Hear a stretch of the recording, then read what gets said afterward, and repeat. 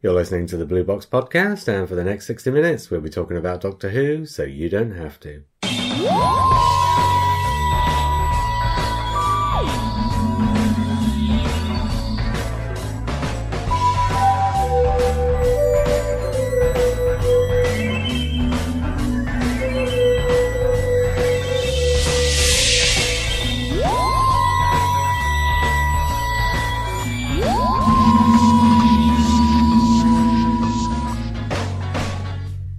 Hi, I'm JR. Hi, I'm Matt. And it's just two of us this week. Yeah. Which is crazy, because we are doing the top 10 classic series seasons. It's disappointing, really. Well, yeah, we had 5 people last time. Yeah. And this time we're doing a big one. Right. And there's just 2 of us. Oh, God. Which means... Well, yeah, we can speed through it. Well, we'll get through it in 45 minutes then. Yep. I got 3 films to review. Okay. I'll do one now, one halfway through, and one at the end. Okay. That'll give me time to remember what they are. Okay. Right, this morning, I watched Manina, the Lighthouse Keeper's Daughter. Right. Have you any idea what that is? No. If I tell you is it's also... is it Fraggle Rock? No. Oh. If I tell you it's also called, in America, The Girl in the Bikini, does that give you a better idea? Not hugely. Okay, it's Bridget Bardot's first film. Oh, okay. Well, it's not. Technically, it's her second film, because she had a bit part in a film before it. But right. It's the first one in which she's playing a major role. Right. 1952, France. Right. She's 18 years old. Actually, the most famous thing about this film is that while they were shooting it, they took a picture of her naked on the beach. Right. And that naked picture of Bridget Bardot at the age of 18 is the most famous thing about this film. Wow. Who's the director? I can't even remember. It was atrocious. Yeah. Actually, it was so bad. And when I say bad, it kind of is so bad it's good in some places. Yeah. Some of it is shockingly bad, like really badly written, really badly directed, really badly acted. Right. That it literally would have been put to shame by a school play. Okay. But some of those bits are actually quite funny because they are so bad. So it's not one to add to my list of films to blog. Okay, that's fine. Although you might as well, because the Blu-ray's quite funny. Right. The Blu-ray, by way of extras, has an entire other 90-minute feature film on it. Right. In standard def. Okay. Plus, and when I said it's so bad that, there's another extra feature on there, which is a little 5-minute news piece about a sword-fighting duel that the director of the film once had with a film critic. Wow. Okay. So you can imagine what the film critics were saying about his films in order for him to challenge one of them to a duel. Yeah, it's good publicity. Well, she's in it. She spends most of the time... Well, no, actually, she doesn't turn up until the halfway point. Right. She spends most of the second half of it in a bikini. Okay. Hence the girl in the bikini. Okay. There's not really an awful lot more to say than that. It's atrocious, but in a sort of slightly charming way at points. It's got a story you wouldn't write home about. Right. And there are no surprises or twists along the way. So Fraggle Rock would be better? Yes. Okay. Let's talk top 10 classic series seasons, shall we? Okay. While I try and remember what the other 2 films are. Okay. I tell you what, I've also got 3 lots of comments. And rather than read out the comments with the seasons, let's do the comments like I'm doing the film reviews. I'll do a film review, I'll read out one person's comments. Right. And we'll not say where those seasons have come in the list. Okay. And then we'll do a bit of the list. Okay. So, let's start with Miles Northcott. Miles says, I'm very much a Hinchcliffe Holmes man. I absolutely adore season 14. Every single story is a standout. And for me, Talons is at the bottom of the pile. And it's still brilliant. Wow. Season 13 is but a mere smidgen behind, and both seasons contain many of the very best Doctor Who stories ever. Terror of the Zygons, Pyramids of Mars, Brain of Morbius, Seeds of Doom, and every single story in season 14. Production values were top-notch, the cast for each story was excellent, and their performances were magnificent.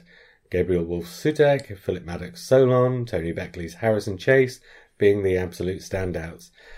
The music was Dudley Simpson at the top of his game too, City of Death aside, with Geoffrey Bergen also producing 2 notable scores. Season 12 is brilliant, but clearly the Hinchcliffe-Holmes partnership was finding their way, and while Ark in Space and Genesis of the Daleks are bona fide classics, the other 3 stories are merely very good rather than outstanding. He then goes on and says, Season 18 is beautifully crafted, with the new broom making sweeping changes. The visuals are wonderful, and the incidental music is starkly different, but also highly effective and really memorable. The title sequence and music was a real shock at the time, but has become many people's favourite, and the way the whole season builds to a dramatic conclusion with the themes of change and entropy prevalent throughout just say decay. I mean, that's the obvious. Is very well put together. Season 10 may be an odd choice for some, but it is very strong overall. The Three Doctors is a fantastic celebration of 10 years of the show. Carnival of Monsters is an underrated gem.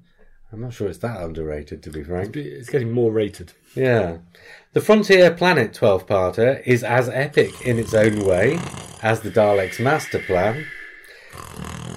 Sorry. And The Green Death is one of those iconic stories which brought the Joe Grant, Roger Delgado era to a fitting close. By not having Roger Delgado in it. Well. Sorry. Many other seasons, actually, he's gone 14, 13, 12, 10, 18, 10 then, hasn't he?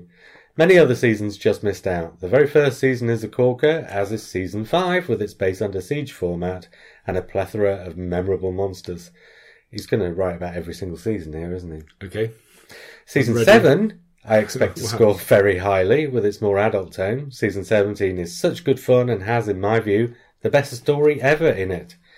Season 15 loses its way a little after Hinchcliffe and Holmes depart, but starts very strongly, and I love the invasion of time. Season 19 carries on the good work of Season 18 and gives Davison a great start to his tenure, and Season 26 was really getting the show back on track after a bit of a production trough. Season 25 also made the cut too, but more because of remembrance than anything. Well, Miles, I don't know what you thought of Season 2 or Season 24, but perhaps you could write in and let us know. Good comments. It's pretty uncontroversial comments. Yeah. Only 2 seasons from the entire run of 26 didn't get any votes at all. Oh, should we talk about those? Well, do you want to guess what they are? Probably Trial of the Time Lord, so 23. And maybe 20. No, you would have voted for 24. Why? I wouldn't have voted for 24. Oh, 24? Okay, neither of those were correct. Oh, really? Actually, Season 20, Season 20, right. Season 23 and Season 24 each got 1 vote in last place. Was it the same person? Well, no, it had to be 3 different people if they were all in last place. Okay. I will say who the people were because... Season 16? And one of them gets a comment, so we'll know why. Okay. But Phil Markham put Season 23 in his 5th place spot. Okay. Pete Murphy put Season 24 in his 5th place spot. Oh. And Ian Martin put Season 20 in his 5th place spot. Okay. And the 2 that didn't get any votes at all were Season 22. Right, okay. Yeah, that's a... So, I mean, I know I don't like Season 22 at all, but I was surprised it didn't get any votes. I mean, I guess the ones that don't get any votes are the ones that aren't notable, and the ones that aren't previously thought really, really bad, and they get a sort of a but Season 22 revision. Is pretty notable. It's the one where Doctor Who got cancelled. I mean, it's better than Season 23. There's no... I'm not sure. I think it's pretty much 50-50 on that. Right. I think those 2 are the worst 2 seasons of Doctor Who. I mean, for reasons I've gone into before on the podcast. The other one that didn't get any votes was, and this one's maybe a surprise, Season 11. That's the Time Warrior, Invasion of the Dinosaurs, Planet of the Spiders, Death of the Daleks, and OK Monster of Peladon. But I think overall, the other 4 stories are... I think it sounds like the mediocre ones the ones that are sort of like forgettable. I suppose 11 is the one after 10, Yeah, with the anniversary, and the one before 12 when the new broom comes in. yeah, But I don't know, I've always thought of season 11 as a bit of a, not really sort of greatest hits, but Barry Letts and Terrence Dicks doing their thing at the top of their game. yes, it's slick. Yeah. But that's not necessarily, I don't know, it doesn't necessarily make it stand out, Well, I which don't it know. needs to. I mean, Yeah, but there are things in that season that do make it stand out. The Time Warrior is the first time Doctor Who goes into history properly, apart from Atlantis, since the Abominable Snowmen. Yeah, so at the time it's broadcast, it stands out, but now that's not a... I mean, we look at think it does a bit. The Time Warrior now, and it just looks like a standard pseudo-historical story. Yeah, but it's And you like can fix it. it's the only Pertwee one, Yes. which makes it stand out, I think. Yeah. And then you've got the Mike Yates arc Yes. between Invasion of the Dinosaurs and Planet of the Spiders, Yeah. which stands out to me as one of the most sort of subtly radical things that Doctor Who did in the 70s. Yeah. Because you didn't give regular characters that kind of development in Doctor Who. You never get it anywhere else in the series up until maybe Turlough. Yes. I mean, Invasion of the Dinosaurs is one of the best paced, structured stories that there is, really. So I was quite surprised. I mean, not shocked, but I think, again, as I've said many times while we've been doing these top 10s, and we're going to do 10 of them now. Okay. It seems to be our autumn season this year is doing top 10s, and why not? There's going to be a changing of the guard, so I suppose it's timely. Yeah, I've said many times, I think if people were voting for their top 10 as opposed to their top 5 from which we're making a top 10, Yes. a lot of these seasons might have come in at like 6th, Yeah, 7th, yeah. 8th, whatever. Yes. Yeah. So, but still, I thought it was quite I mean, surprising. I think the bad seasons always have their champions, and if you're a Yeah. champion of the bad season, you're going to be really a champion of the bad season. So you because put it you'll in go for top it. 5, So yeah, it'll be in yeah. the top 5. It's the ones that The middle. I'm not a champion of season 11. I just like some of the stories, but I wouldn't say. So I'd say I was more of a champion of like the later McCoys because they've kind of come in for a bashing. Well, yeah, I think what you're saying is right. Season 11 is just not a season that's in anybody's top 5. Yeah. So, as you say, some of those other seasons, because when people do a top 5, they'll vote for not everybody, and I'm generalising, but you'll know what your favourites are. So maybe 2, 3, 4 of those are your favourites. Yeah. And then maybe you'll stick 1, possibly 2 in, where you'll think, that's probably not going to get many votes, so I'll bung that in just so that it at least gets something, like you said. Yeah. I'm not going to go through all the rest of what didn't get into the top 10, because then the top 10 itself won't be a surprise. Okay. And I do think the top 10 is quite surprising. But I will say that in 11th place, and I did this spread on the percentage, Okay. 11th place got 8.4%, Right. whereas 12th place was only 5.8%. Okay. So 11th place only narrowly missed the top 10. Right. And that was a surprise. Not a surprise that it narrowly missed the top 10, but a surprise that it was that high, which is season 4. Okay. Because largely missing, sort of an interim season between sort of Verity Lambert and the changes she was making, and season 3, which had things like the Daleks master plan in, and then season 5 is the monster season, but season 4 is kind of the nothingy season. It's where Base Under Siege starts to get a foothold, but they're not really doing it quite right yet. Weirdly, because we've just voted on our top 5 writers for Doctor Who, and I was thinking, for no particular reason, I didn't necessarily vote for this person, although I did. I was thinking of David Whittaker, and I was thinking maybe that season, because I think in that season 4 with those, because it's got the two Dalek stories, the two Whittaker Dalek stories.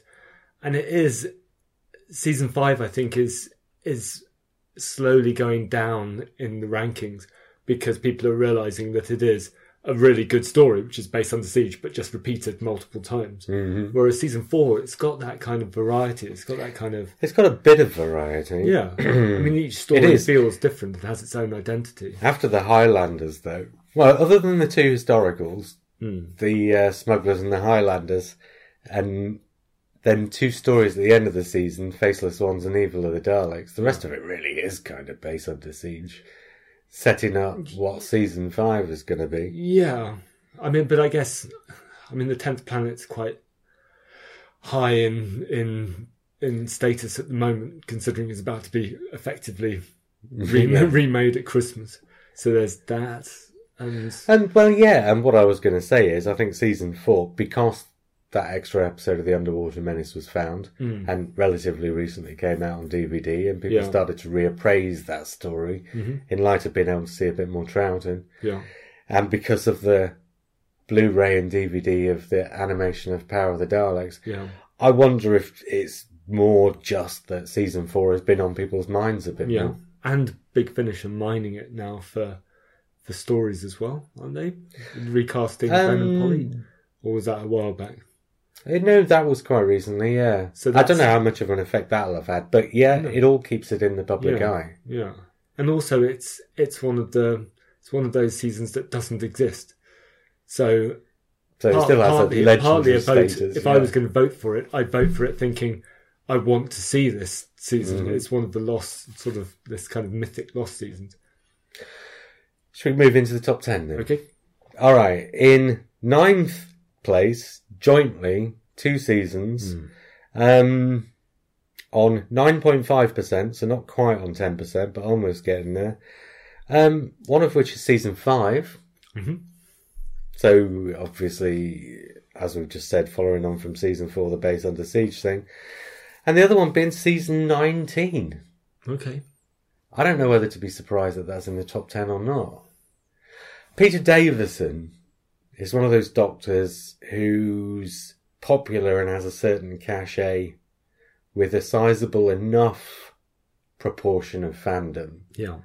Who probably generally consider 19 the best of his 3 seasons, despite Caves of Androzani, because 20 kind of missed the mark so much. Yeah. And because 21 was the start of, well, what I suppose you'd call the rot that sets in with increased levels of violence and cynicism. Mm-hmm.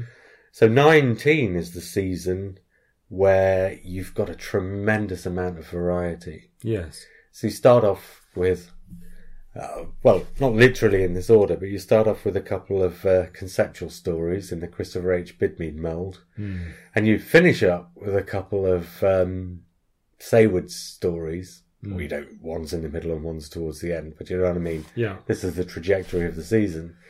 Whereas in between, you've got 3 story ideas where basically John Nathan Turner is just saying, let's make a Doctor Who story. I don't know what it's supposed to be like. Let's do one that's an all-historical. Let's do one on a spaceship, and let's do one with Concorde. Yeah. So it's got this weird variety, lots of tonal shifting, and no kind of consistency across the series. But it also has, so there's the thing that oddly connects this with season 5 for me is that they both feel like a fresh start. So season 5 is when Troughton finally starts enjoying his role before he gets tired of his role and after he's settled into his role. Whereas Davison seems to hit the ground running quite well with season 19. He seems to get jaded a little bit after it. The stories start to 20. Whereas this is sort of, you still get the impression that he's enjoying it, but also it had a lot more to do because by the end of his time on the show, Tom Baker felt like he was weighing it down. It felt like, we'll probably get to season 18, but there was a feeling that... Oh, God, I hope not. There was a feeling that it was decaying. And that's, quite a moving thing to watch, and it's quite sort of profound. But at the same time, you don't want a light entertainment drama series to feel like it's moving towards its death. So 19's a fresh 19 start. feels like a rebirth, I think. And 5, of course, has with the discoveries of the Web of Fear and the Enemy of the World. Because 5 was always considered one of the classics, and it's further down the list than it probably would have been 5 years ago. Yeah. But having said that, it could have dropped off the list. Yes. But I think the quality of the Enemy of the World and the Web of Fear is what's kept it there. I mean, they repeat the same story again and again, but that's not necessarily a bad thing. Oh, I mean, it's still a story that works. It's still watchable. And if you were watching season 5 weekly, 25 minutes at a time across 9 months or whatever it was, it wouldn't have probably felt as repetitive as it does with hindsight looking at it all in one go. No, I mean, it would have felt like this is what Doctor Who does. He turns up somewhere, a monster tries to invade that place, and he sorts it out. I mean, it's that point where Doctor Who starts becoming more about spectacle and plot for a time. Before it sort of kicks back in the other direction the following year. Yeah. Should we do 8th place then? Okay. And this is 10% of the available marks, and this is season 8. Okay. Well, that's the master season. Yeah. The one where the unit family finally beds in. Yeah. Well, it's a good one. I didn't vote for it. No. Well, we're talking about why have these seasons ended up where they are in the list. And that is the second highest Pertwee. Yeah. So that comes above 10, 11 and 9. So it's one of those odd seasons. It's one of those ones where a lot of people, and I'm one of them, think it's probably the best of the Pertwees because it's where the format that they had in season 7 and didn't really know what to do with. Finally, they figure out what to do with it and they do that thing. And I think they do it better in its first year. It's one of those. It's one of those ones where it's almost like the Difficult second album, but with a new lineup in the band. Yes, so they actually make it better than the first, and then probably don't know quite what to do. It's almost like season 7 is a pilot for the idea, and they sort of reboot it a second time with season 8. And they can't do it. Having learned lessons, they can't do it again. It's a one shot. They had to make the changes after it, but Barry Letts is such a good producer. He knows that he has to make changes each year. He has to sort of continue to develop the series. Season 8 has... Well, it starts off with Terror of the Autons, which I know is a bit of a cartoon story, but also I think it's Doctor Who doing cartoon stories at its very best. Yeah. I mean, Terror of the Autons is the template which Russell T Davies used for like the first 5 episodes of the reboot in 2005, essentially. Yeah. It's got things like The Mind of Evil, which is a throwback to season 7. Yeah. Which means there's something in there for season 7 fans. It's got Colony in Space, which I think is underrated, but actually it's a good analogous outer space story. It's a Colony in Space kind of, and I think it's a bit early for Survivors, but it's got that kind of pioneering sort of self-sustaining feel to it. And it's got the demons, of course, which is very highly thought of. Yes. Still, in spite of a certain amount of revisionism. Yeah. I mean, season 8 it has the feel of solid Doctor Who, but in the introduction of the Master, it kind of makes it solid but inspired Doctor Who. Because regardless of what you think about the fact that they used him in all 5 stories, and regardless of whether you think Doctor Who needed that character has lived for nearly 50 years now since he was introduced. It was an inspired decision to introduce him. There's also something about the look of that series, that season. It feels like an expensive season. It's like Barry Letts's canniness, his producing abilities have sort of kicked into gear, so he's starting to spend money in the right way. So with the stunts and the action, there seems to be, I mean, you get there was a lot of that in 7, but here it's more, season 7 was very much here's a stunt and here's a whole episode set in this lab, and this standing set. With season 8, instead of the standing sets, you have CSO But that's really only Terror of the Autons. I mean, as far as I can remember, after that, it becomes a lot more sort of... Well, you had some of that already, I think. I mean, the Demons is incredibly sort of... Well, season 8 defines and refines all the things that they were doing, doesn't it? Yeah. Basically. Mm-hmm. And also the cast feel like they're having fun. So whereas before, in season 7, Pertwee's slightly uncomfortable because he's still not sure quite what he's doing. Yeah. When you get Katie Manning, and when John Levine becomes a regular, and when Richard Franklin joins the team, and because Pertwee's relationship with Nick Courtney's settled down, by season 8, it does feel, and you can see it on screen, and especially by the time you get to the Demons, it does feel like they're all enjoying working together, and they're enjoying making a television program, and any television program where the people are making it are enjoying making it, unless they're enjoying it so much, you know. Well, this is the fine balance. I think this is the reason why it's not one of the reasons why it's not my favourite is because I think sometimes with adversity you get a stronger drama. So with Tom Baker, some of the stronger Tom Baker bits are the bits where Tom Baker isn't just enjoying himself. The fact that he's gets to season 17, 16, and he's obviously enjoying himself. That's too much. Yeah. Well, this was the balance I was talking about. I think if you look at things like Tennant and Tate, you can see them enjoying themselves too much sometimes. Yeah. And I think it's a fine line, I think. Yeah. So that maybe the Demons just crosses that line at times. I don't know. I think season 8 pretty much holds that line. I think because they're just starting to enjoy making Doctor Who, perhaps. Yeah. In 7th place, on 11.1%, is season 18. Okay. I'm actually surprised it wasn't higher. I thought season 18, I don't like it. I don't like my Doctor Who gloomy. I like my Doctor Who quirky, really. Yeah. But, you know, I'm generalising. But season 18 is just a lot of gloom. And a lot of ideas that I don't think make a lot of sense. But it has fallen lower than I expected it to. I think it's original. I think it doesn't feel like Doctor Who before or after it. So there's something special about it. Bidmead script editing, and it has to be Bidmead's influence on it. It feels like season 7.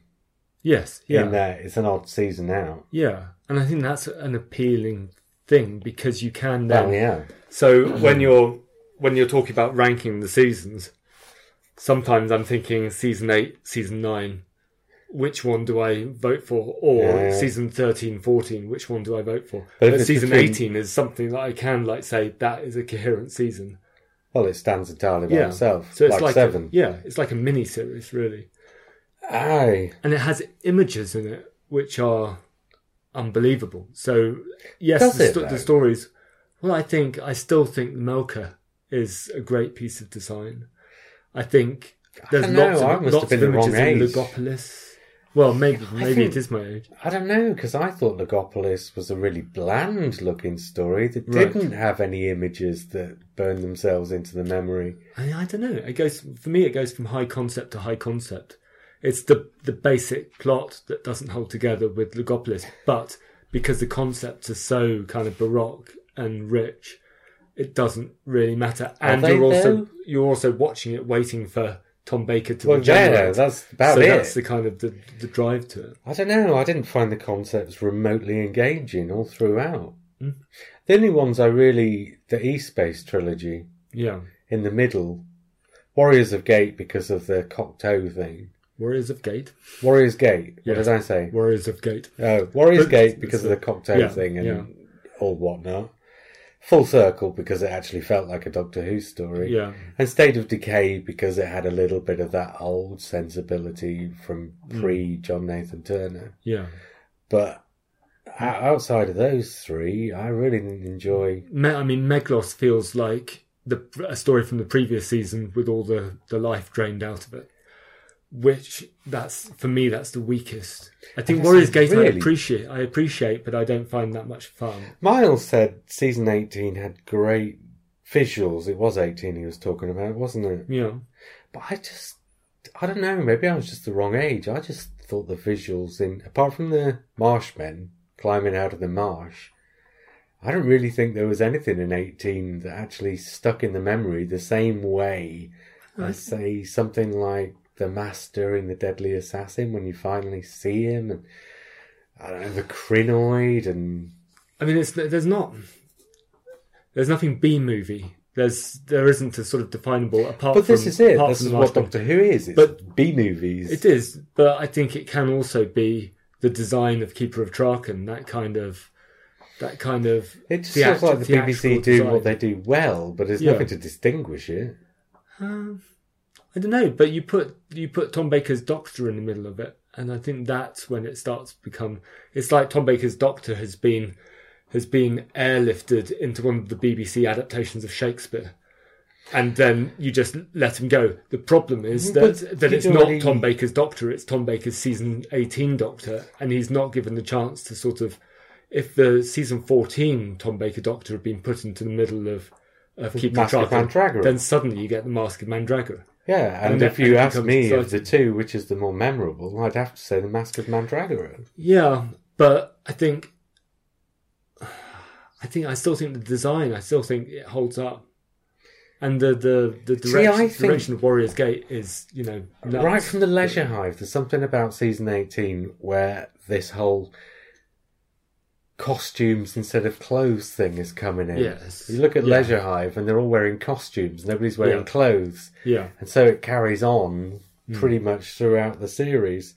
And I'm just thinking, okay, you can see a hand on the tiller at the design, but that hand doesn't seem to be looking at what works for the story, but what works for the screen. And to me, that undermines the story. Well, weirdly, it feels like a bit like a sort of throwback to a Hartnell style, which is sort of very interior, but doesn't work in colour and in the 1980s. Yeah, but it does make it distinctive. Maybe weirdly. All right, let's do the next one up, because then there is a huge leap to the top 5. Okay. The next one up in 6th place on 15.8%. Which is a bit of a leap up from 18. Mm-hmm. This is going to shock a lot of people. Season 25. Mm-hmm. The Happiness Patrol, Silver Nemesis, Greatest Show in the Galaxy, and Remembrance of the Daleks. Yes. Well, clearly people aren't voting for Season 25 just on the basis of Remembrance of the Daleks. It's possible. Well, yes and no. I don't think they're voting entirely for Remembrance of the Daleks. No. Otherwise, season 17 would be in the top 10 for City of Death. Yes, yeah. And season 21 would be for the Caves of Androzani. Yeah. So it's obviously more than just that, but I was quite surprised to see season 25 in the top 10 at all, let alone, 6th place. I mean, so how many episodes are in season? It's 4, 8... It's 4 stories with 14 episodes. It's 4, 8... It's a very short season. Yeah. So a significant proportion of that is Remembrance of the Daleks. Well, roughly just over a quarter of it. Yeah. Which is quite hefty. But also it's Greatest Show in the Galaxy is well thought of, and Happiness Patrol has been completely reappraised. Yes. And I think it's a McCoy reappraisal, isn't it? That started with season 26. Mm-hmm. And it's slowly and it's kindly filtered backwards, and it's almost convinced me about bits of season 24. Right. It's getting there. Oh, I think there's 2 great stories in season 24. Yeah. And 2 not so great stories, but right. But 25, even Silver Nemesis is starting to get people who are saying, okay, well, it's not a great story, but it is fun. I always liked Silver Nemesis. I'd like the making of Silver Nemesis more than Silver Nemesis itself. But I think that kind of adds to it for me. I think Silver Nemesis is one of those ones that makes you tut a lot, but also there's fun to be had. Yeah. And actually, some of the nicest scenes in Silver Nemesis are just seeing 7th Doctor and Ace going to see a jazz band wandering around the countryside. Yeah. There's a part of me that thinks, why couldn't we have a lot more of them just wandering around the countryside? And it's very sunny. And that genuinely helps. There's something about the Deadly Assassin that I really like, just because that whole episode, it's clearly quite hot where it is. It's really quite sunny. and that feels exotic. Well, actually, and Silver Nemesis being on videotape helps with that, because actually it feels sunnier than it does in The Deadly Assassin, because obviously film, without sort of careful grading, makes things feel cooler. Yes, yeah. Season 25, though, bit of a shocker. Yes. Shall we, since we're racing through this, have another film review, some more quotes, and then get stuck into the top 5? Yes. Okay, what other films did I watch? I have watched also The Haunting. Oh. The 1963 one, the Robert Wise one. That's good. I've seen that recently. Have you? Yes. It is a great film. Although, there are a few things about it. It's been a few years since the last time I saw it. I've seen it many times over the years. And the performance from Julie Harris, Claire Bloom and Julie Harris, is a little bit too histrionic at times, I think. Yeah. It feels very pre-method. In that it's a very sort of pronounced performance of somebody who's undergoing a breakdown. Yes. And there's quite a lot of voiceover. Yeah. Of sort of internal monologues, which start to get a little bit irritating. Yeah. But on the whole, it's Robert Wise looking back at the work he did with Orson Welles 20 years previously, and bringing a lot of the stuff that Orson Welles had done with cameras and with sound design and with actors and production design and all of that, and bringing that to a horror film. And essentially, the impression I was left with is if Orson Welles had made a proper horror film, as opposed to a couple of sort of more psychological horrors in things like The Stranger and that, if he'd have done a proper horror film, it would have looked a bit like this. Mm-hmm. Although it might not have been this story. It's a really good film. Yes.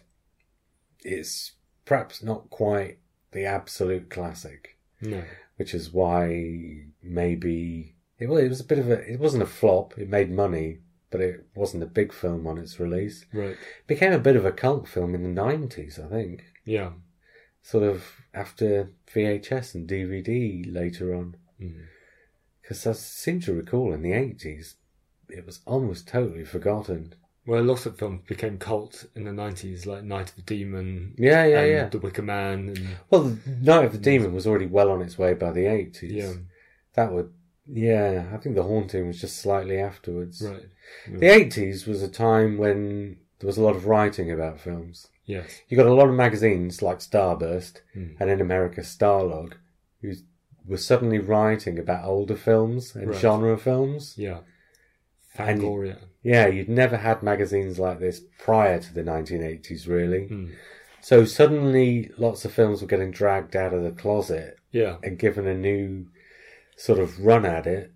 And the Haunting kind of missed on that. There's also I was just going to say, because it never really got shown much on telly in the 80s. There's also the rise of popular writing about genre, but there's also the rise of academic writing about genre. So genre theory becomes a big thing in the late 90s or the late 80s and the 90s. And so you have people like Mark Kermode writing about horror films, and it starts to become authorized. And I think The Haunting was part of that as well. Well, yes, and then you got people like Martin Scorsese and Steven Spielberg announcing to the world that it's one of their favourite films. Yes, yeah. And, yes, so all of a sudden... And I think it doesn't quite deserve it, but nearly does. It's great sound. So the sound design is the famous thing, isn't it? Well, it's on Blu-ray and it looks gorgeous, unlike Manina. Right. Or however you pronounce it. The French one I was talking about earlier. Which looks nice and crisp for most of it, but they've not cleaned up any of the blemishes. And every time there's a reel change, for about half a minute before and half a minute afterwards, on two of them particularly, the whole picture just starts smudging and all sorts. It's dreadful. They've obviously not had the money to clean it up properly. Yeah. But The Haunting just looks gorgeous. Yeah. Although, because he was using experimental lenses, there are lots of bits where it falls slightly out of focus and things like this, or where the picture's bent, because, they were using stuff that they'd not really used much before. Yeah. But mostly it looks great. But the soundtrack, they've not done anything with the soundtrack. Right. It's still in mono. Okay. Wow. And it doesn't sound much cleaned up. Right. And that's probably for the best, because the way it works with the soundtrack on The Haunting... I mean, for anybody who's not seen it, Knock Knock, Yes. last year in Doctor Who, was a direct rip-off of The Haunting. Mm-hmm. And for various reasons, which if you see The Haunting and you see Knock Knock, you'd understand. But yeah, I think if you tried to mess around with the soundtrack for The Haunting, you'd probably mess up what makes it work. Yeah. So they just left it. And that was all to their best. Mm. Let's have some more comments, shall we? Okay. Bit of a shorter one this time. Phil Markham. From 1st to 5th, he puts... Season 12 for the perfect blend of Doctor and companions, and all the stories were superb. Season 5, the monster season. Say no more. Season 8. And he doesn't. Season 8, bringing in more of the unit family. Joe and the Master made it feel more comfortable than the previous season. Season 26, the show was getting to where it wanted to go, with the actors feeling more confident in the roles, and the Andrew Cartmel master plan was almost in full swing. Still hate Ghostlight though, but the other 3 stories make it special. And finally, he puts Season 23. This is here more as a childhood memory of how exciting it was as a 10 and 11-year-old, with the series as just one big adventure. When was it? What year was Season 23? 86. So 10, 11-year-old. So he's talking about, so he's born 75, 76? Okay. Yeah. Yeah, okay. Which means he would I'm just trying to compare him to me. Mainly to justify the Ghostlight remark. I'm trying to work out how old. Well, if he was 10 or 11 for 23, yes. 3 years later, he'd been 13. Yeah. Yeah, perfect age for Ghostlight. Well, not necessarily. Mm-hmm. I don't know. Ghostlight is one of those ones that might be, for a 13-year-old, either too old or not old enough. Yes, possibly. Yeah. Actually, Ghostlight was one of the... I was in my late teens and early 20s when McCoy was the Doctor, and I hated it at the time and grew to love it afterwards. But Ghostlight was one of the ones I liked. Yes. So as a... What season would it? As a 21, 22-year-old? Yes. Ghostlight was right for 21, 22. Yeah. And probably not right for 13. I would have been 11, 12 and liked it. Ghostlight? Yeah. Yeah. Probably because you just hadn't quite hit the cusp of, oh, is this what Doctor Who is now? Yeah. Yeah, maybe. Because that's where I was at season 18. And season 18 was me looking at the screen and thinking, oh, is this what Doctor Who is now? Yeah. And obviously, still got that today, right? So what season are we talking about next? Well, the one that came in 5th, which is a leap from 15.8% to 26.8%. So that is more than a 10% leap. So we are talking the top 5 are way out in front. Mm-hmm. In 5th place is season 26. So Ghostlight. Is it? Yeah. I mean, it's at the time I preferred Curse of Fenric, because Curse of Fenric was possibly the last time Doctor Who frightened me.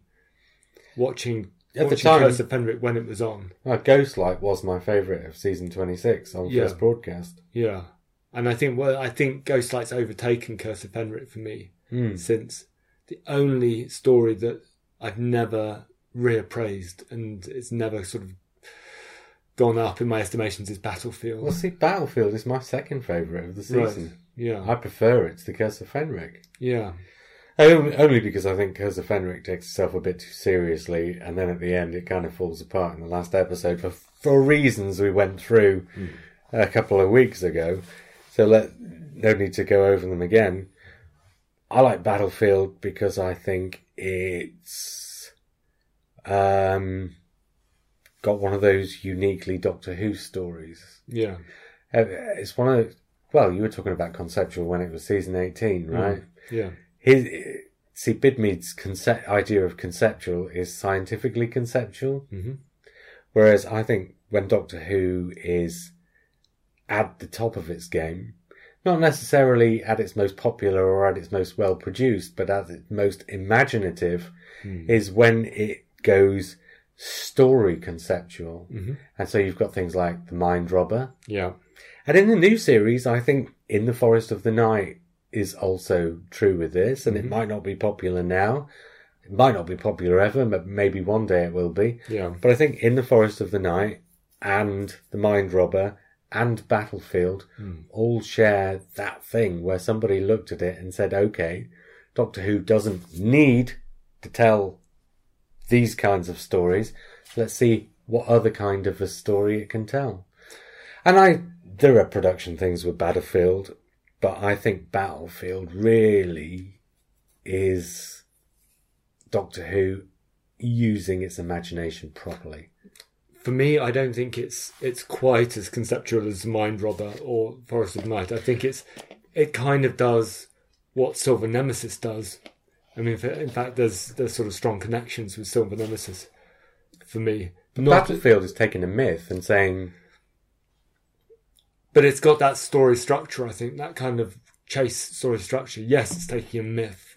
Well, yeah, but that's the concept. Yeah. Taking the myth and saying, well, what if Yeah. this myth is actually something that's come back in time from the future and from the Doctor's own future? But it's never in Doctor Who before, really, had anybody said, you had that thing in Time Lash. Yeah. And you also had the same thing in Face of Evil, where you said, what if the Doctor had been here before? And you're dealing with the aftermath of what the Doctor did last time that we just haven't seen. Yeah. Battlefield says, well, okay, what if the Doctor had been there before? Yes. But it was in the Doctor's future, so the Doctor doesn't know what he's done. Yeah. I mean, that's neat. That's part of the concept. It wasn't quite original for me. It still felt, I mean, Knights of God was doing that kind of futuristic. Well, this was the trouble with Battlefield. It didn't do it futuristically, did it? No. It was supposed to. Yeah, yeah. I mean, it's still, unlike anything else that's on television at that point. Well, this is what I'm saying. Doctor Who doing things that is unlike other things. Which As is a production, Battlefield isn't the best. No. But the concept of saying, let's take a myth and let's make it real. Yes. Give it a grounding in reality. Yeah. Was original for the series in the same way as it was in The Mind Robber, where they did it with fiction. Yeah. In a way. Do you want to know what came fourth? Okay. Right, the top four are not going to be any surprise to anybody. Okay. It's the order of the top four, I suppose, that might be a surprise. Right. And the one that comes in fourth is season 7. Okay. Which basically means 3 Hinchcliffes at the top 3. Yes, yeah, which doesn't surprise me. No, season 7 on 35.3%, which again is nearly 10 points up from season 26. That was the only one I thought seriously had a chance of breaking the Hinchcliffe Holmes stranglehold. And actually it doesn't really come close because there's another big leap up to the top 3. Right, yes. Season 7, I mean, I'm on record of saying it lots of times. I don't like the idea of it being the same story sort of 4 times in a row, as it were. And they do it really well. Yes. And I can understand why people like it. Yeah. But I just think there's a lack of imagination there. I always think of season 7 and think it's the same story 3 times. Yeah, but Spearhead from Space is a bit different. But then when I watch it, I start watching it Spearhead from Space and I don't get bored until I've gone past Inferno. So I think it's the extras that they add to it. So it's the same basic story, but they do, and you couldn't keep on doing it. No. But and because of the things they do, Inferno, when Terrence Dicks says, we can't just do it again, let's do this instead. Yeah, which, I mean, that's an exceptional idea. That's a really sort of first-class idea. Or the virus outbreak in... But what you've just said about Battlefield, isn't that also true of Inferno? A trip to an alternative reality. Yeah. That's kind of a done and dusted sci-fi idea. Yes. Yeah. It's done really well. Yes, but it's a done and dusted idea that relies on the likability of the characters. So the idea itself isn't the original thing. It's what you do within those with the characters. The issue with Inferno is that it doesn't go far enough. Yeah. you go into the alternative reality and you're still stuck in that damn installation. Yeah. And you don't you get to meet the characters. The Brigadier with his scar and his eye patch. Yes. And Liz Shaw with the brunette wig. Yes, and her thigh-length boots. Yeah, but you don't get to find anything out about this alternative version of Earth, really. No. You get to hear a few things. Yeah. And of course, you know, you get to sort of learn that it's a fascist state. Yeah. But you don't really get to see any of it. Well, there's a limit to the sophistication of the writing of the time. That if it had been Robert Holmes, or if Robert Holmes had been script editing, there might have been a bit more of a richly sort of world build around it. Well, I'm sure. I think if Malcolm Hulke had written that script, he would have done what he did in the Silurians. Yeah. In the Silurians, when he realises, oh my God, we're halfway through a 7-episode story, I've got to do something here.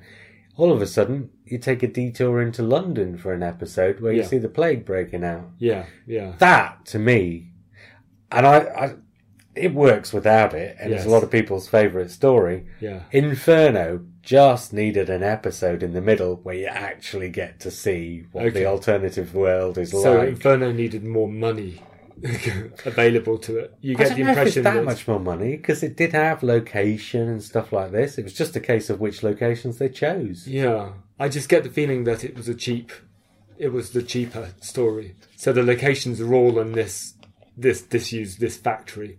So obviously they went to the factory, got it for however long, a week, did all the outside stuff, and then they have like 3 or 4 standing sets that they do. So it is like a yes and it no. does feel like a cost cutting activity. Well, not so much that they didn't at the sort of not quite 11th hour, but suddenly decide to put monsters in it and then have to come up with extras and costumes for monsters. They did have money at their disposal. Yeah. It wasn't something that they couldn't have done. No.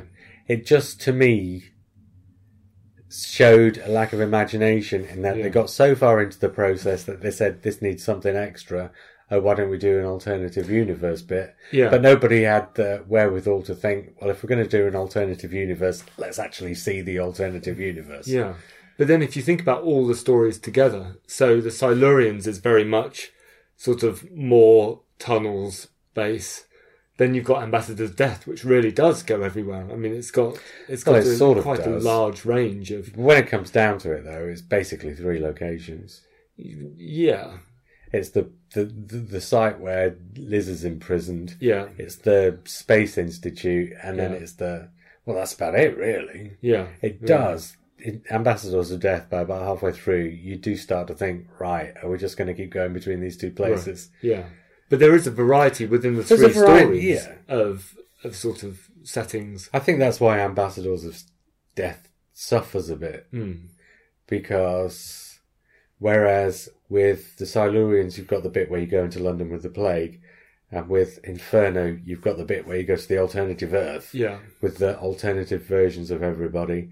Ambassadors of Death doesn't quite have that sort of, this is the bit where. Well, you've got the Doctor going into space. That's quite a big, I mean, that is a big moment. But I don't think I don't think it works as well as those other 2 things. No, which is possibly why Ambassadors of Death isn't considered the greatest story. No, I mean, it's just John Pertwee and a couple of, in a small set. Yeah. I mean, for me, season 7 is again, it's got that sort of feeling of being distinctive. It's got that feeling of being an enclosed series. And I never get bored with it. No, and it all works really well. I just like Doctor Who when it has more variety. And like I said before, I kind of like it when it's quirky. Not always, and obviously I'm a huge Hinchcliffe and Holmes fan. Yeah. But I think actually the Hinchcliffe and Holmes stories are pretty quirky in their own way. Yeah. Let's do hammer pastiches. That's a quirk. Yeah.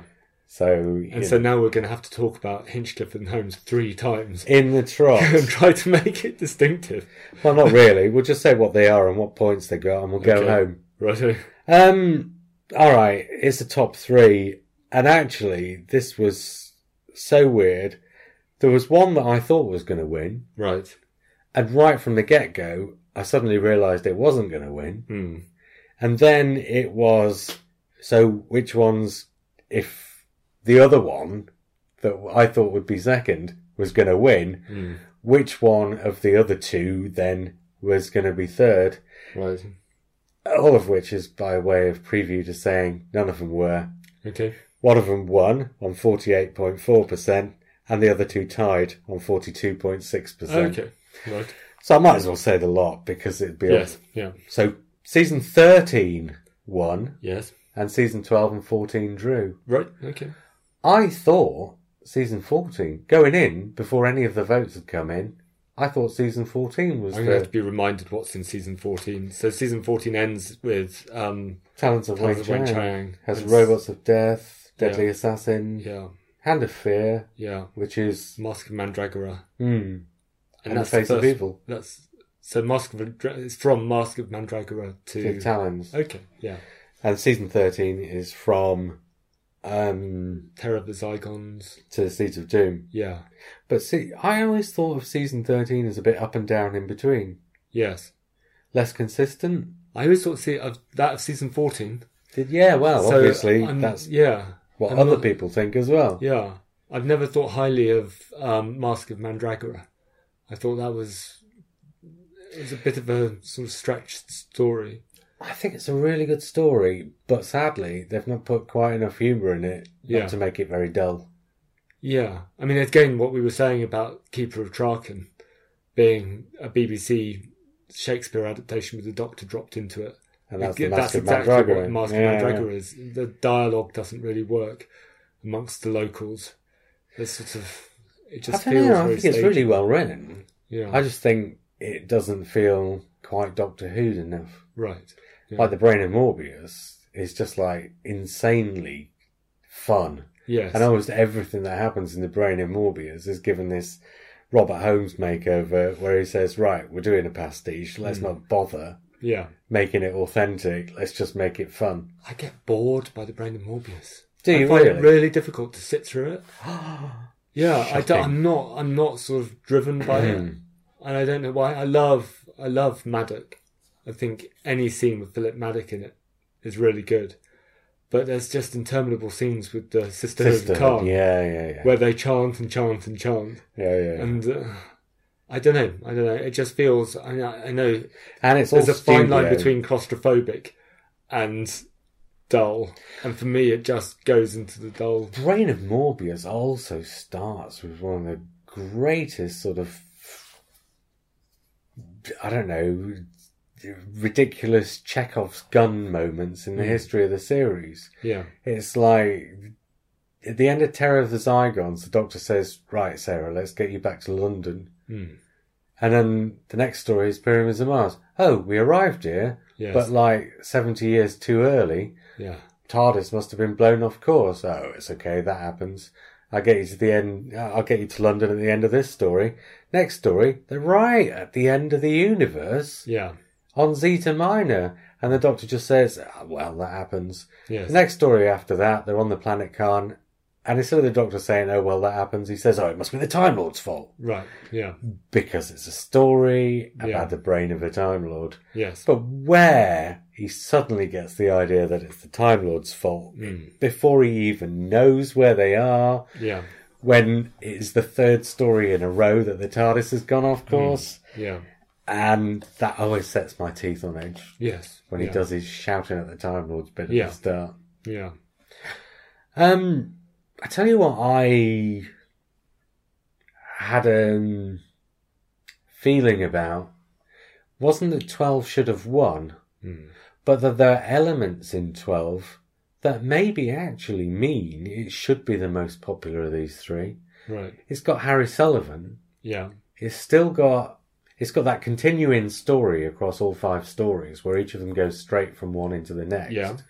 Which gives it, in spite of the sort of up-down quality, it gives it a consistency Yeah. that you don't get in season 13 and 14. It's got Sarah and Harry Yeah. and Tom Baker learning what he's doing. Yeah. And I don't know. And the low points are are less than half the series. Well, the low points are the Sontaran Experiment, which is two episodes. Yeah. And let's face it, as a low point, an all-location Dartmoor shoot. Yeah. Even if the script ain't brilliant, and it's not the worst script ever, but even if the script ain't brilliant, it's not that much of a low point. No. People would kill to have that low point in some of these other seasons. Yeah. And Revenge of the Cybermen, and whatever anybody says about Revenge of the Cybermen, there is an awful lot of love for that story because of A, the book, and B, it being that really early VHS release. Yes. So people would watch Revenge of the Cybermen over and over. Yeah. And just absolutely fall in love with it and quote the dialogue at each other. You see, it's, for me, that familiarity has actually diminished the series because you have Genesis of the Daleks, which I had on the audio version. Well, yeah. And Revenge of the Cybermen, which I got quite early on. But we're not talking about you. We're talking about why they are where they are in the list. No, but I'm trying to work out why I didn't vote it above season 13 and 14, and I wonder if it's a similar thing for other people. Yeah, but no, I'm now talking about the things in it that I thought maybe would have brought it higher. I think of the 3 Hinchcliffe and Holmes seasons, it's the easiest to watch. Right. It's the one that feels easiest to put on. Yeah. If you see what I mean, like a pair of a pair of shoes. Again, if I do a rewatch, which I do occasionally, I can start with, say, Invasion of the Dinosaurs, and then I don't get bogged down in a story until... Wouldn't you start with the Time Warrior?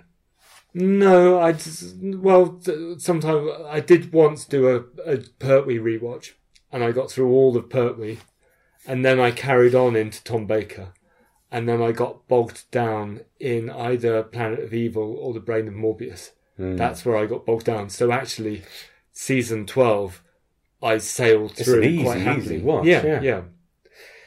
Which just makes me wonder if season 12... I mean, they're much of a muchness. It's drawn with 14, and 13 is a little way ahead, but it's not so far ahead as everything else is behind. No. Yeah.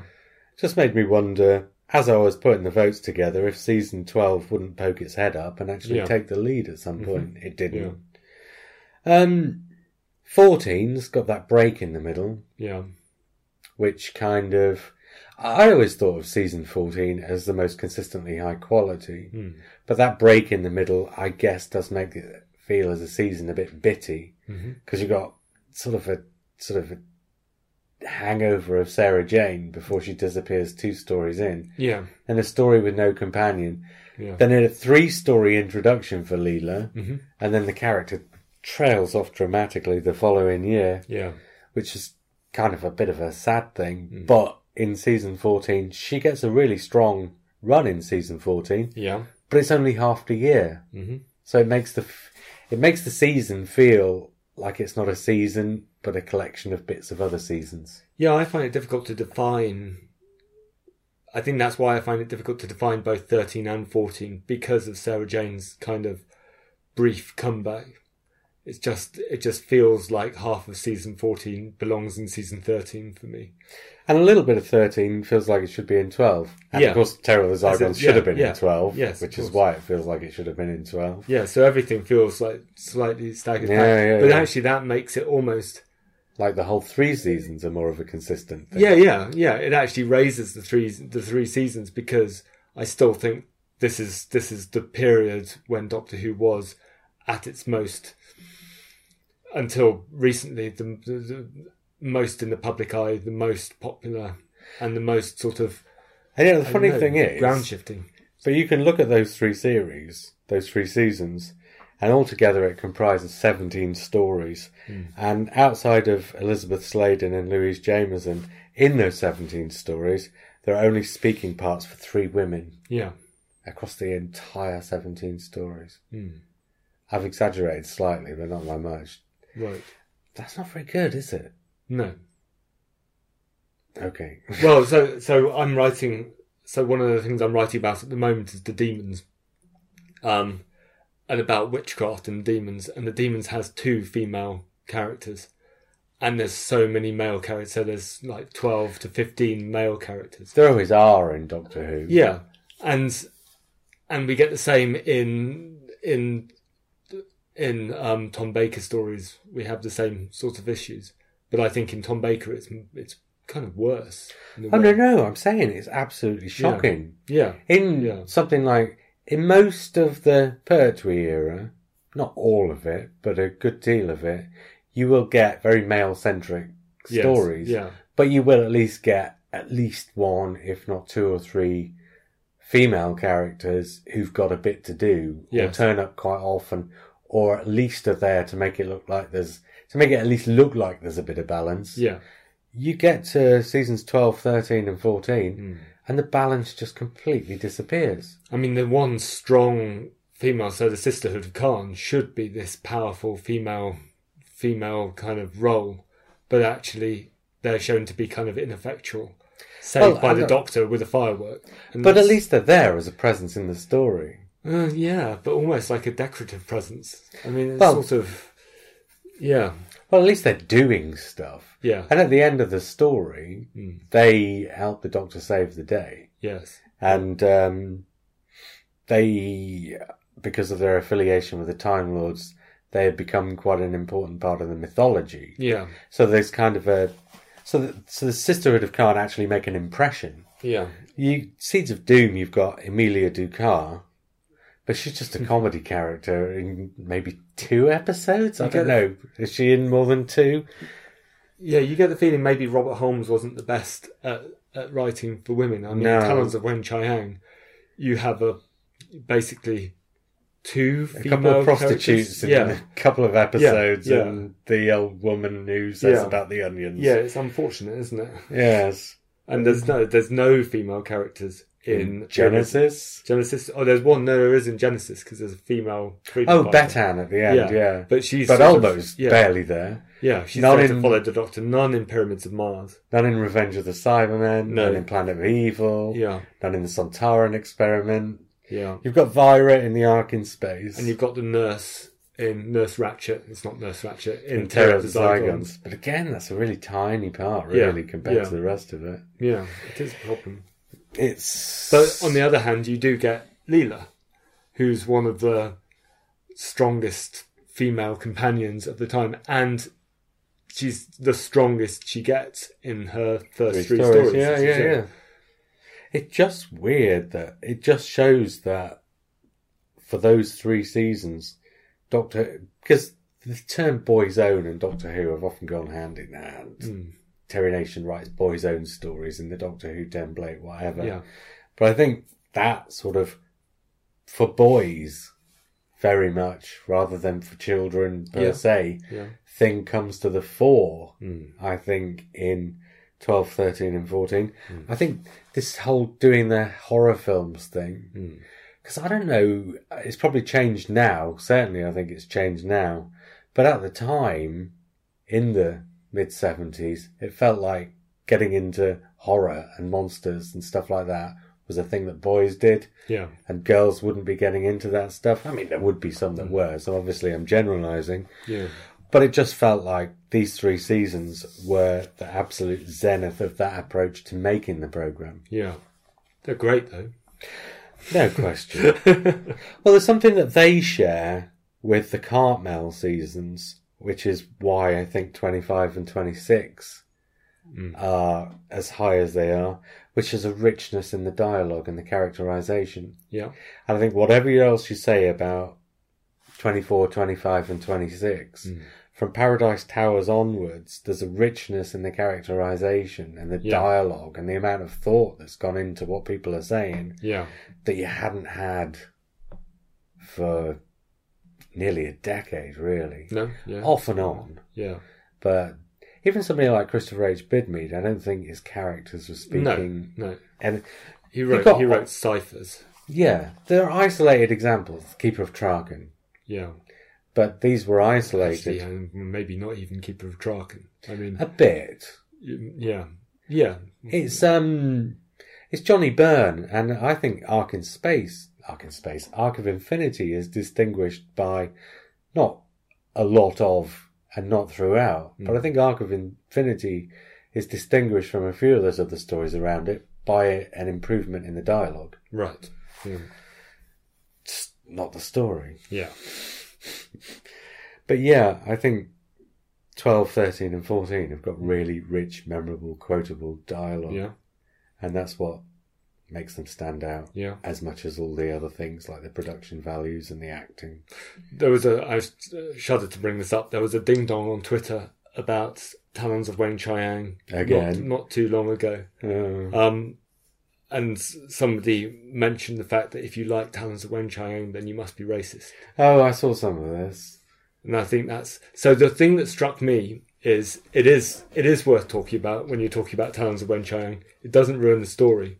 But one thing I think they could have done with Talons of Weng-Chiang to save it would be to make the character a Western magician dressed like a Chinese character. To make the character itself, because that's what magicians at the time, they draw on the tradition of the magicians at the time. But he is a Chinese character dressing as a ostentatiously Chinese character. Yeah.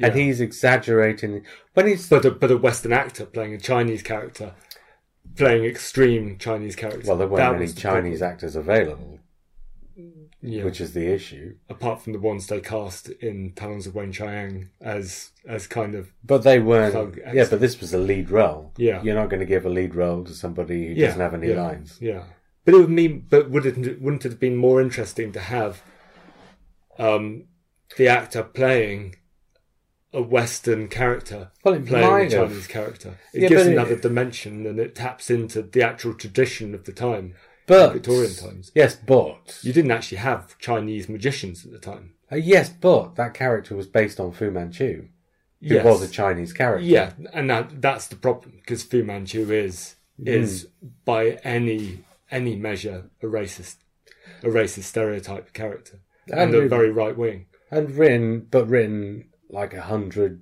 years ago. Yeah. But what Talons of Weng-Chiang does, that I think ameliorates it slightly, I'm not going to say it's not an issue, but what it does is Li Sen Chang exaggerates the mannerisms. Yes. Which I think makes the people he's exaggerating the mannerisms to look worse than he does. Yes. So it's almost like... There's a thing in Talons of Weng-Chiang where it's almost like Li Sen Chang is given the most intelligent and the most superior role in the drama. Yes. Because he has to exaggerate for the rest of the cast because they're too stupid to understand that he shouldn't have to. Yeah. So somebody like... Because, I mean, you've got the Jago and Lightfoot thing. Yes. Lightfoot is written as intelligent in academic terms, but a bit of a klutz in social terms. Yeah. Whereas Jago is written as very loquacious in social terms, but not the most brightest of bulbs. Yes. So both of those two are written as slightly dim characters. Yeah. With glorious dialogue and wonderfully performed, but they're both dim. Yes. Whereas Li Sen Chang is intelligent and knows what he's doing. Yeah. He just happens to have fallen into this situation where he's the one who stumbled across the demon in the cellar. The problem, the problem to what that is, the problem with that is the Chinese stereotype at the time includes a Chinese person feigning being sort of traditional and superstitious, but in actual fact disguising himself as that, and in actual fact being this intelligent mastermind, which Li Sen Chang is. So it's not necessarily like the... Of what time? Do you mean it's not the stage 1910s? No, 1910. Yeah. I mean that's the stereotype of China that they're tapping into. But that stereotype is the problem with the story. That sort of regurgitation of that stereotype is a problem. Well, yes, but that's what the story is. But I think it could have been fixed at the time by making it, instead of tapping into the Fu Manchu, you tap into the Chinese magician idea at the time. But the point is, 50 years ago, they didn't think they needed to fix it. Yeah. And it's only now, 50 years further on, where we say they should have fixed it. Yeah, yeah. You can't really look back 50 years and tell them they should have looked 50 years into the future. Yeah, I don't know. I mean, at the moment, with people being arrested for sexual abuse from 40 years ago, 30 years ago, that's never really an excuse. I mean, it's not an equivalent. It's not a crime, and it's not an equivalency. But the excuse that they didn't know better I'm because not making it was the 1970s. excuses for it. Yeah. I'm not saying it's not an issue. Yeah. I'm just saying I think the issue is ameliorated slightly by the fact that Lee Sen Chang is clearly being made the most intelligent member of that production. Yeah. Outside from the Doctor, obviously. Yeah. So, I mean, well, all right. I mean, I disagreed with the original statement on Twitter. I don't even know what it was. That you're racist if you like Talons of Wayne-Cheyenne. Oh, yeah. Well, that's like saying you're a sexist if you enjoy, or you're a paedophile if you like the first series of The Thick of It. Yes. Yeah. Which clearly you wouldn't have to be. On that note. Yeah, thanks for bringing this up, Matt. I wasn't going to talk about that. I think it should be talked about. I think it has to be talked about. If you're going to talk about Talons of Wayne-Cheyenne. Well, we won't. Well, it's part of the season. Well, yeah, but we didn't also talk about the Pyramids of Mars. That's because it's great. And flawless. Oh, I don't think it's flawless. Look at that 4th episode. Yeah, I know. But actually, rewatching that 4th episode, what I thought lasted the whole 4th episode actually lasts half the 4th episode. That's not my issue with the 4th episode. Right. Okay. My issue with the 4th episode is, we need to get rid of this person. Okay, let's just create a time loop out of nowhere and stick him in that. Okay, so the very, very end of it. Okay. Yeah, but it's the same with a lot of stories from that period of the programme. What do you do with the brain of Mobius? Let's short circuit his circuitry and topple him off a cliff. Okay. What do you do with this giant plant creature that's filled with spores? Drop a bomb on it. Yeah. Well, they've spent the previous 3 episodes saying the last thing you want to do is blow it up because those spores will be all over the atmosphere. Yes. And in the end of the story, they blow it up. Yeah. Most of the Hinchcliffe and Holmes stories end with either Deus Ex Machinas or, in other ways, extremely risible endings. Doctor Who's always been about the journey. Yes. Not about the destination. Simon Burrows says, in first place, Season 7 set the Pertwee era stall out early in its new setting and provided the template for the next 4 years, with stories as varied as Mad Scientist and Alien Invasion acting as ways of conveying deeper social messages about the environment, and with significantly less gurning from the Doctor than we would see as his run progressed. He obviously doesn't remember the last episode of Spearhead from Space. Yeah, there's more gurning in Season 7, if anything, isn't there? Yeah, I thought so. Yeah, there's a lot in Silurians as well. Well, there's quite a lot in his affectation of G-force. Yeah, when flying Ambassadors of Death. And there's probably some when he's crossing between the dimensions in So apart from in every story in Season 7, then that's a correct statement. He says, its amazing climax Inferno is rightfully a fan favourite. Second, Season 26. The scheming exploits of the Doctor and their impact on his companion are brought home to bear with this terrific group of complex and absorbing stories, which ensured, in my eyes, the original series went out with a bit of a bang. Battlefield, although cliched, is an enjoyable romp, playing on the return of the Brigadier. Ghostlight, despite being unfathomable in parts, looks very pretty, and Fenric is a stone-cold classic. Survival is probably Ainley's best performance, and is only let down by Hale and Pace being horribly out of place.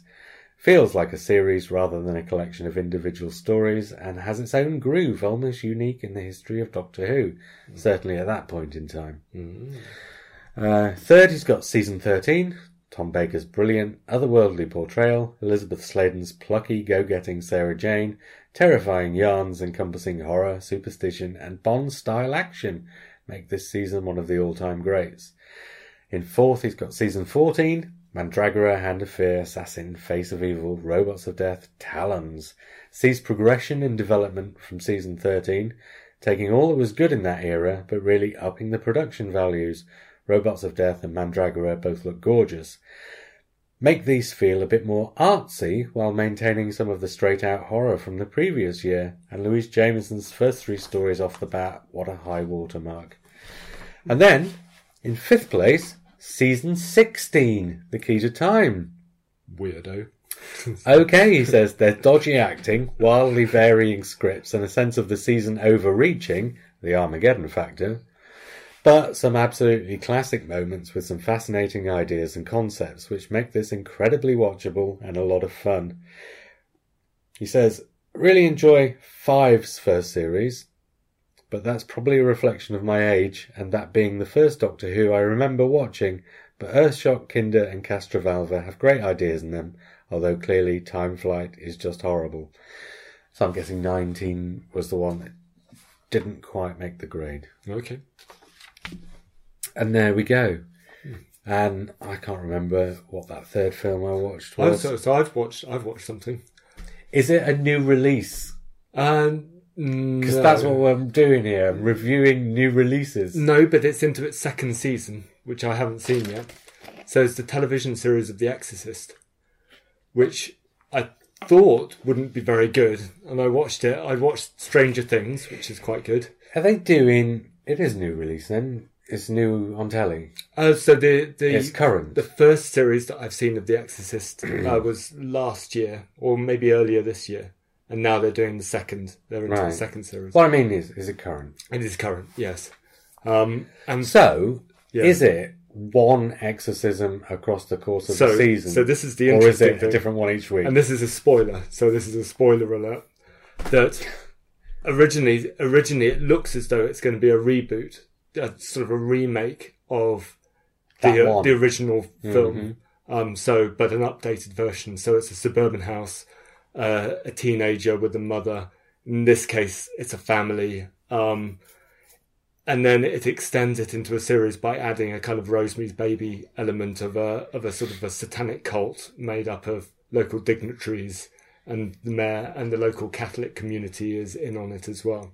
So there's a kind of complex interweaving. So it feels like a reboot, and then halfway through the series, it transpires that actually it's a sequel to the original. So it's actually characters from the original, but grown up or in an older state. And the return of this demon Pazuzu to sort of wreak revenge on this particular character. And it really holds up. So it's not a sequel to the film, but a sequel to the book, to the original book, the story in the book. And it's really well made. It's really frightening. It kept me awake after a few episodes. It stretches it a little bit towards the end. It's got Ben Daniels playing the main character, who is connected with Doctor Who as the sort of the person who failed to be cast as he was in the running to be Capaldi. So really? In fact, he was either the sacrificial victim led to the press as being the person who's definitely cast. Ben Daniels? Yeah. Oh, really? I don't recall that. So from Law and Order, and he's in House of Cards. Similar sort of age to Capaldi, similar sort of idea. Watching this, you can see what he could have done with the Doctor. Speaking of spooky stuff, I saw The Conjuring last night. I don't. Yeah, those kind of shock movies. I don't like going to see them in the cinema because they actually work really well on me. In that I feel tense all the way through. I saw Annabelle and Insidious 2 at the cinema. Now, see, I wasn't going to talk about it. I was just... That was an off-the-cuff remark. But okay, then let's talk about The Conjuring. It works really well. It's a very good film. Yeah, they're well put together. But if I watch them at the cinema, then I'm in a constant state of anxiety. That's and then I supposed to happen. But not a good sort of constant state of anxiety. I'm in that sort of level of waiting for the jump scares to happen, that I'm not actually focused on the film. So there are ways of blending those jump scares in. Oh, I don't know. I thought they did a really good job of that in this one. I've not seen a lot of the others, but I thought they did a really good job of that in this one. Okay. I mean, I didn't think it was perfect, but I thought for the type of film it is, I thought they did a really good job of it. Yeah. The acting, it's got some very good actors in it. Yeah. And because I've seen quite a few of these sorts of things from the reviews I do from the magazine, and a lot of the time it's ciphers and atrocious dialogue. These felt mostly like real characters, like real people, and like real situations. I think I prefer watching them on television, where that kind of the intensity. It sounds ridiculous because they have a bigger effect, greater effect in the cinema, but that effect distracts from the quality of the acting or the storyline. It's just every scene is designed to lead up to something jumping out at you, and that means you can't take in what's happening in the scene. If you're watching it on the television, I can. So I've actually enjoyed them more watching them on the small screen than the big screen. Fair enough. Well, I quite liked it. Right, shall we call it a night? Okay, yeah. Next week we are doing the top 10 new series stories. Okay.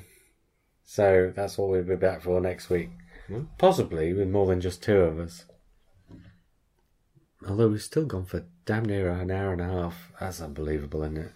Right, until next week then, I was JR. I was Matt. And we'll speak again soon.